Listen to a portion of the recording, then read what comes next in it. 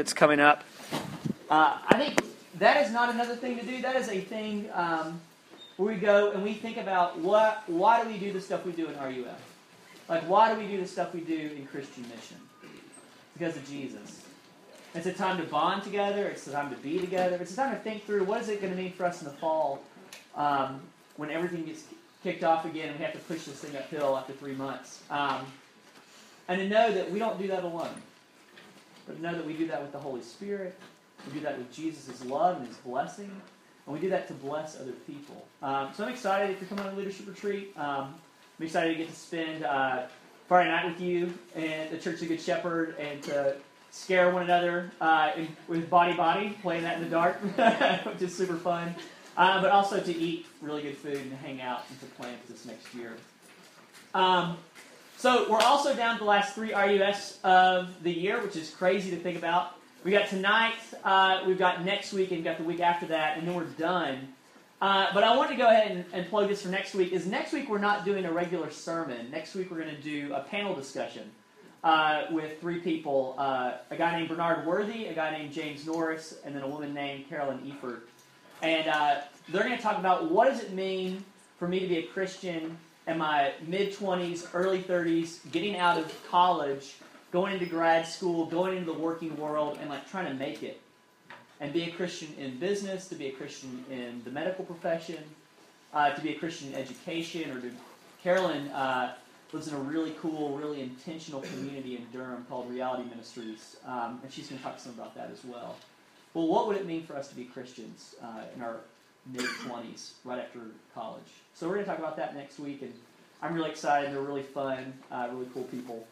So I hope you're here with us for that. So we're in sermon series on Acts. We're talking about what does it mean for us to follow Jesus? What did it look like for the people who knew Jesus the best, who heard His teachings the most, who soaked up His love the most in His earthly ministry? What did it mean for them to go out into the world with a sense of mission? Knowing who He was, what He'd done, that God had really acted in history through this man. What did that mean for them? And you think about what does that mean for us today, 2,000 years later in Carolina. I posted this on Facebook the other day. I don't know how many of y'all saw this, but have any of y'all seen that Kyrie Irving Pepsi ad where he's Uncle Drew? Have you seen that at all? I think it's hilarious and ridiculous. But what it is Kyrie Irving is a professional basketball player. He plays for the Cavs. And he and Pepsi just get together and they just like basically prank people. And the whole premise of this is it's like 4-minute long mini documentaries. And Pepsi has told like these people who like go and play like midnight basketball like in random towns all over the country that they're doing this documentary on this younger basketball player. And so he's there and he invites his Uncle Drew there, which is really Kyrie Irving.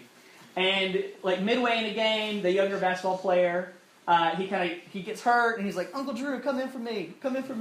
And Kyrie Irving goes in for him dressed up like this old, like 70-year-old man with like a thick, like gray beard, like they made him look bald. Like he's got kind of a paunch. He's wearing like basically kind of a hoodie kind of thing, and he looks like he's going to be terrible. And everyone is kind of laughing and joking and like, who is this old man trying to play basketball? And he starts off intentionally like looking really bad. Like people are making passes to him and they're like falling out of his hand, or like he'll call a shot and it'll just be a total air ball and look awful.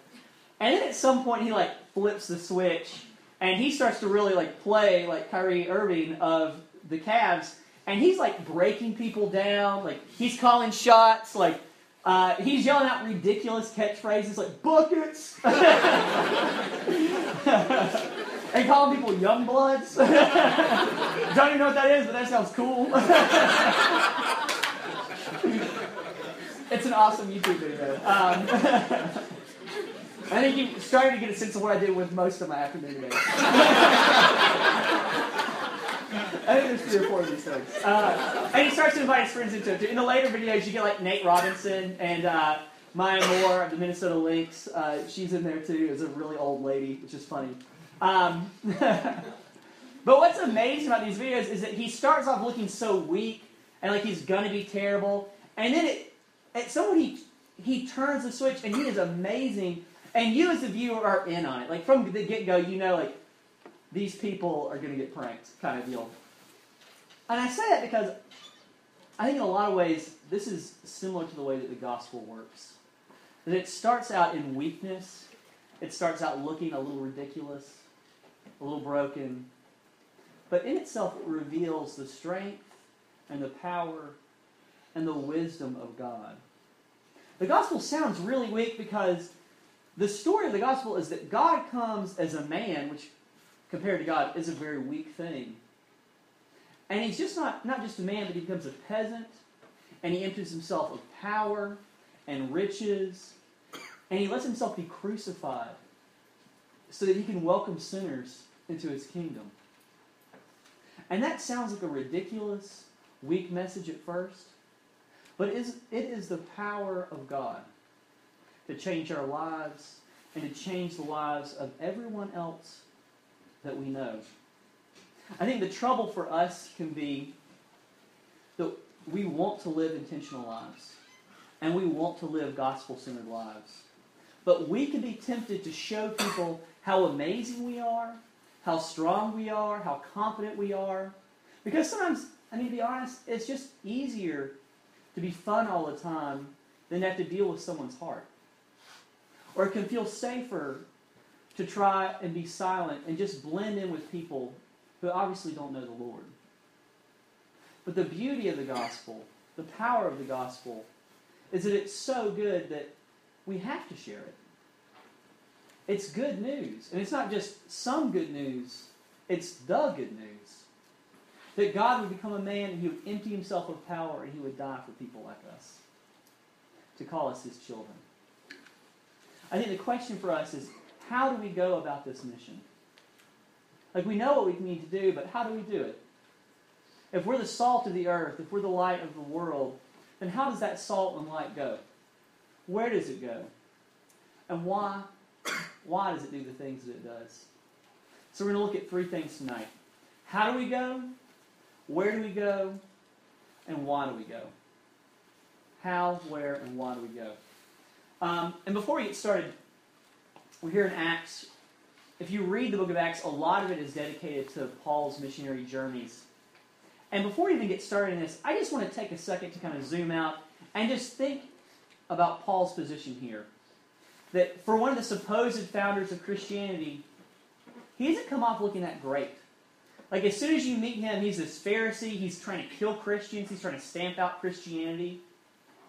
And then as soon as he becomes a Christian, his life just kind of goes downhill. Like, his people turn against him, he's arrested. Most of his story in the book of Acts is him having to wrestle with the bureaucracy of the Roman legal system.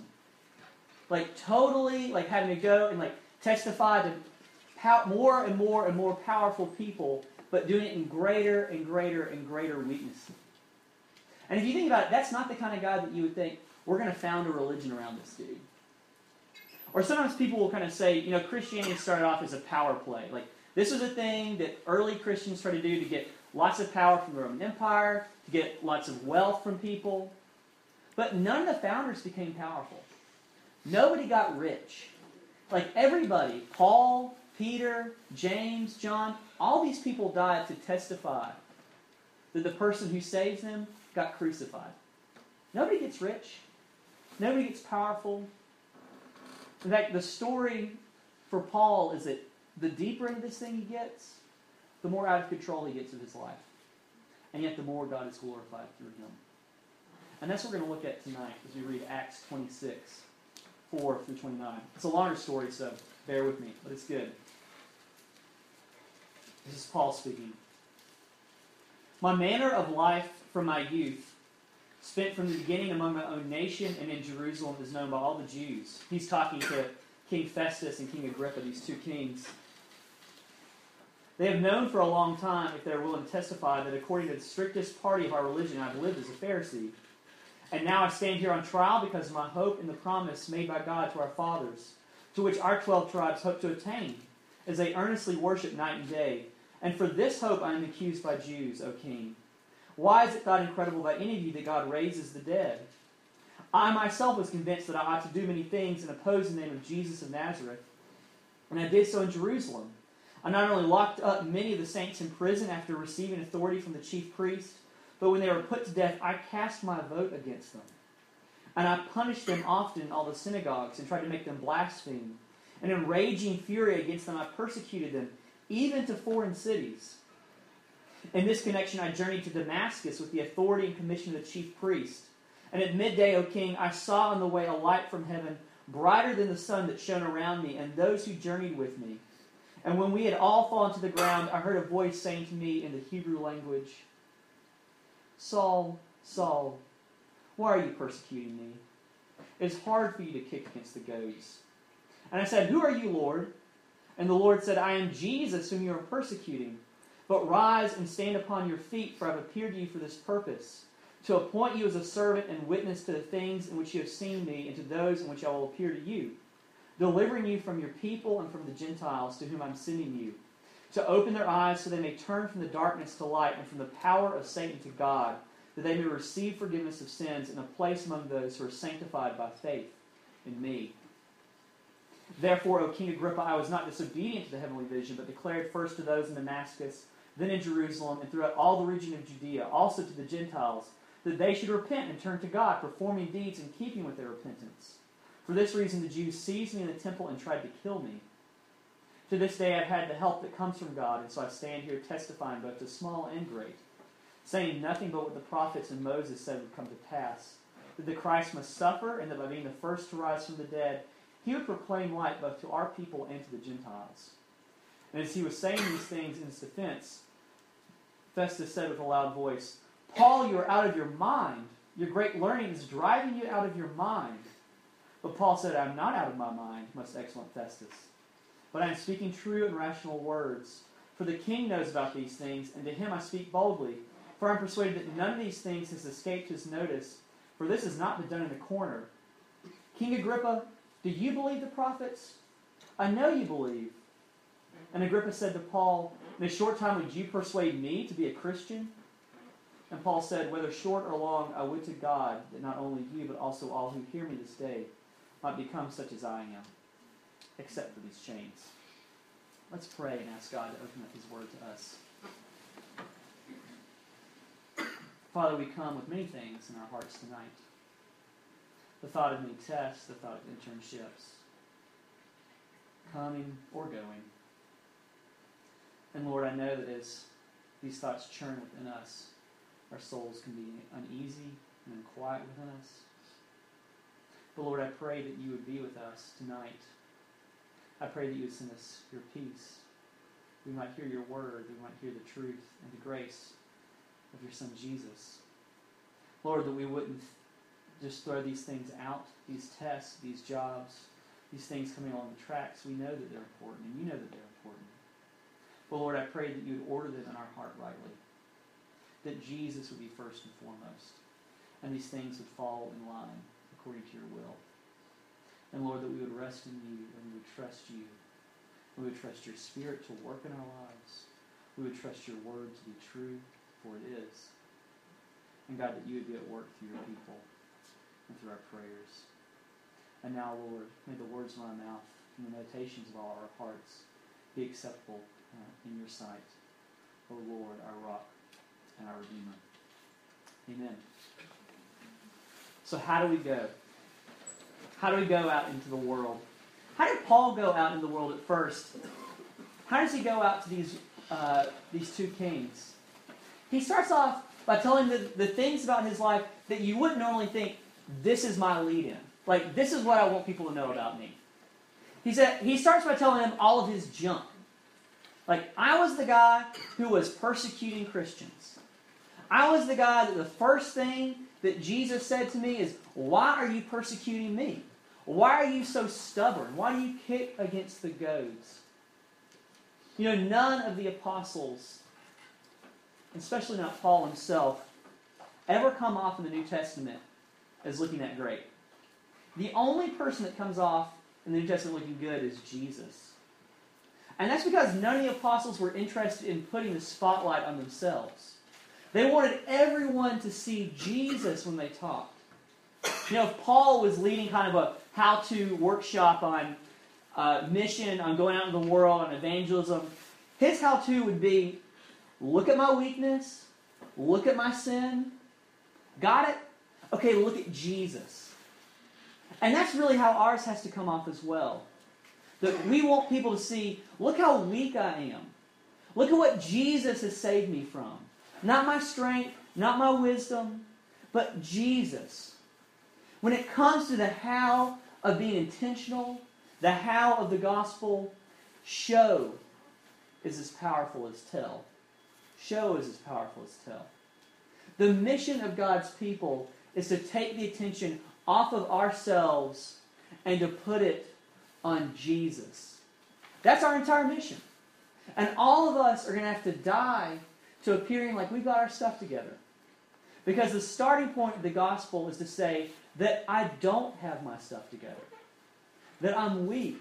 Lord, that I need you. God, by nature, my love is for myself. It's not for other people. And by nature, I'm not a wise person. And any wisdom that I would have, I would spend it on my own selfish desires. Because I love me. I don't love other people by nature. But Lord, if you give me a new heart, if you give me a new nature, Lord, I will love people. Because you have loved me. And the hope of all of us, the hope for me, is that we serve a very kind God who gives us what we need to love other people, who forgives us of our lack of love, whose affection never cools for us, even when our affection for him cools. And when our prayer life is miserable, he prays all the harder for us. That is our hope. And that is the thing we point people to. And that is the thing Paul is pointing these men to as well. Because the thing is this, that we are not saved so that we would live our lives for ourselves or testify to our own goodness. We are saved from ourselves so that we can live our lives for others and for God. And one of the best things that you can do for other people is to help them see that in Jesus, they can have a place for their humanity, for their brokenness, for their sin, for their anxiety and their worry. The fact that they want to be a good person, but they hurt the people around them. And sometimes they need to do that, and sometimes they don't need to do that. The fact that no one here is as smart or hardworking or open-minded as they would like to appear to be. Help people see that in Jesus, they're forgiven. That Jesus is the one who takes away our sins. That Jesus is the one that we trust. Paul's testimony to Agrippa here is all about how he abused his access to religion and power and wisdom. He says, I lived as a Pharisee. He defines himself by his Phariseeism, not by the fact that God has loved him or loved his people. He's opposed to the name of Jesus. He locked up his people and even voted to have them killed. Look, Paul is saying nobody worked harder than me. Nobody knew more than me. Nobody maximized their time more than me. That was his religion. It was all about him. And our religion is whatever defines our identity. Our religion is what defines your identity. It's a thing which you hope will make you okay in the world. Whatever that is, that will guide how you use your power, either for or against people. That will guide how you think about what is wise in the world, what is wise for you to do, what's wise for other people to do. I can imagine that there were times when Paul was a Pharisee when he was a very worried person. He worried, am I doing enough for other people? Am I doing enough for the community? Does God like me enough right now? Am I doing enough? You know, I think if he was at Carolina, I'm sure that he would be worried about lots of things. About tests, about summer internships. Be feeling this pressure in his chest all the time. Be trying to relieve it any way he could. Maybe eating too much. Maybe working really hard during the weekdays, but on the weekend just kind of blowing it out. Maybe have kind of a secret sin that took that worry away if it was just for a second. Pornography. Maybe smoking a little pot to take the edge off. You know, wondering at the end of the day, when I finally get to the top, will I feel good enough? when I finally do all the things that I think I need to do, will I finally be okay with myself? I think that would have been a really terrible place for Paul to be in. And I think that to know Jesus, to be able to look at him and to say, I don't have to work to get into this thing. Like, I was on my way to use my work to kill your people, and you had mercy on me. Man, that's a lot of freedom. And that's a humbling place to be in. But can you imagine that load of just bricks that just falls off his shoulders? And you're able to point people to that. And that's a beautiful thing. You know, I think for Paul, what Jesus offered him most was the chance to be a child of God. Think about this. How did you become a child in your household growing up? How did you become a child in your household? Did you make that happen? Or did someone else make that happen? Did other people make that happen so that you would come into the world and be a child? Obviously, other people made that happen, right? We know how that works. How do you become a child in God's household? God makes that happen. Jesus dies for you. Jesus enters into your life through his cross, through his own weakness, through his own brokenness. So he would pray for you on the cross and say, God, have mercy on this person. God, look at their sin and put it on my shoulders, and look at my righteousness and put it on them. Look at them through the veil of who I am. And he does that with a purpose, with an intention, so that you would be his child, but also that you'd have a purpose in the world. Look at verses 16 and 18 here. Look at verses 16 and 18. This is Jesus kind of telling Paul, this is what I want you to do. This is what I want you to do with these things. He says, but rise and stand upon your feet, for I have appeared to you for this purpose, to appoint you as a servant and witness to the things in which you have seen me, and to those in which I'll appear to you, delivering you from your people and from the Gentiles to whom I'm sending you. For what? To open their eyes so they may turn from darkness to light and from the power of Satan to God, that they may receive forgiveness of sins and a place among those who are sanctified by faith in me. Jesus calls Paul, he calls all of us, to be both servants and witnesses. A servant to the fact that, Lord, you are now Lord. Like, you tell me what to do and I will do it. And that's a freeing thing to be. I don't have to be God in my life anymore. You are God. I don't have to justify myself to the world. You've justified me. Lord, you show me what's right to be wise. You show me how to use my power. And that's love, emptying itself out for others. And that's what Paul's done here. He also calls us to be witnesses. This is where we're to go. We're to be witnesses in the world. Look, Paul has given up everything, so he can stand in front of these kings and tell them about Jesus and his weakness, and so they can see Jesus' power and the love he has for sinners. And my hope for y'all is that you would be successful in whatever field you go into, but that wherever you go, whatever you do in the world, you be pointing away from yourself and away from your wisdom, and away from your power, and you be pointing to the riches and the goodness and the mercy of Jesus Christ. That's my hope for you. Because when you leave Carolina, which one day you will, you'll be sent out into the world of art and business and medicine and education and family. And that's a way to bless the world through the gifts that God's given you. I mean, think about this. How many Christian screenwriters are there out there who are doing really good things in cinema? Not a ton. Not a ton. But there could be. There could be. How many great Christian politicians are there out there?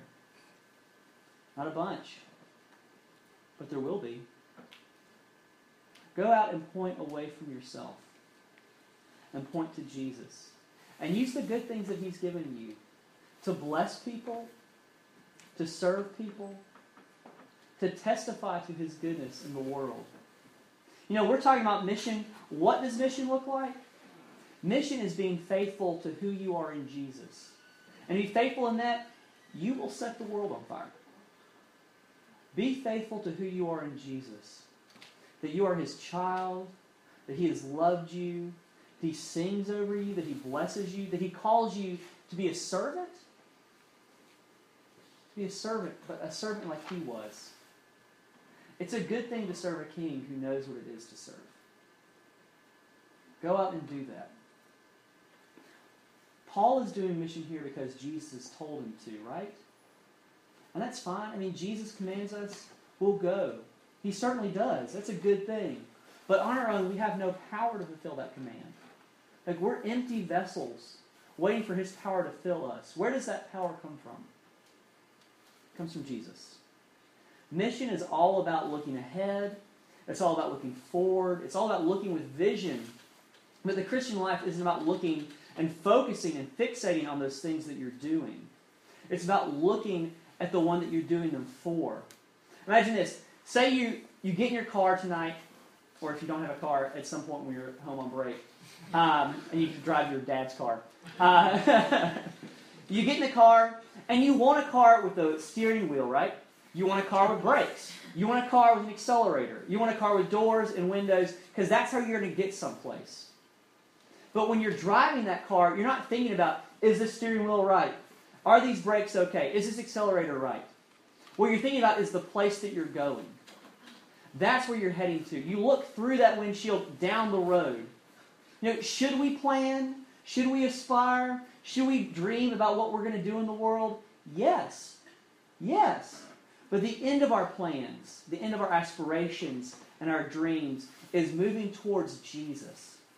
Towards knowing him, towards knowing his love, towards knowing his peace, towards knowing the fact that Jesus has died for me even when I feel incredibly guilty for my secret sins. The things that I would tell no one. He knows. And he dies for me in that anyway. And he's with me in those things anyway. It's a beautiful thing. That's the thing that I need to keep going in life. Because on my own, I am too weak. On my own, I don't have the strength. I can't muster this stuff up in me. But to look at the God who made the universe and who emptied himself out on a cross for my secret sins, for my brokenness, for the fact that I want to look like I'm a person who's got it all together, but inside I know that sometimes I am, sometimes I'm not. And that's what's going to sustain you in life. That's what's going to make you love the spouse that's really hard to love. That's what's going to help you to love that coworker and who is just a really annoying person. And you sit next to them every day. You're going to need somebody else to put love in your heart because you don't have it in yourself. Look to him to do mission. Look to him to make you at peace in the world. I'll end with this. You know those classic songs that just stick with you?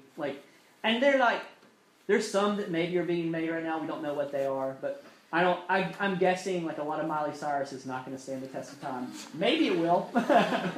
Maybe it will. But Bohemian Rhapsody, Hat, yeah, that's right. I had one just Bohemian Rhapsody is good. Yeah, I feel like this is the party, the anthem that is at every dance I've ever been to. That's the one. Don't Stop Believing. Your grandchildren will be dancing to Don't Stop Believing. It is so good. And I don't know what this guy is tapping into, but Tom Petty is a master of writing classic songs like this. And one of my favorites, all-time favorites, is I Won't Back Down.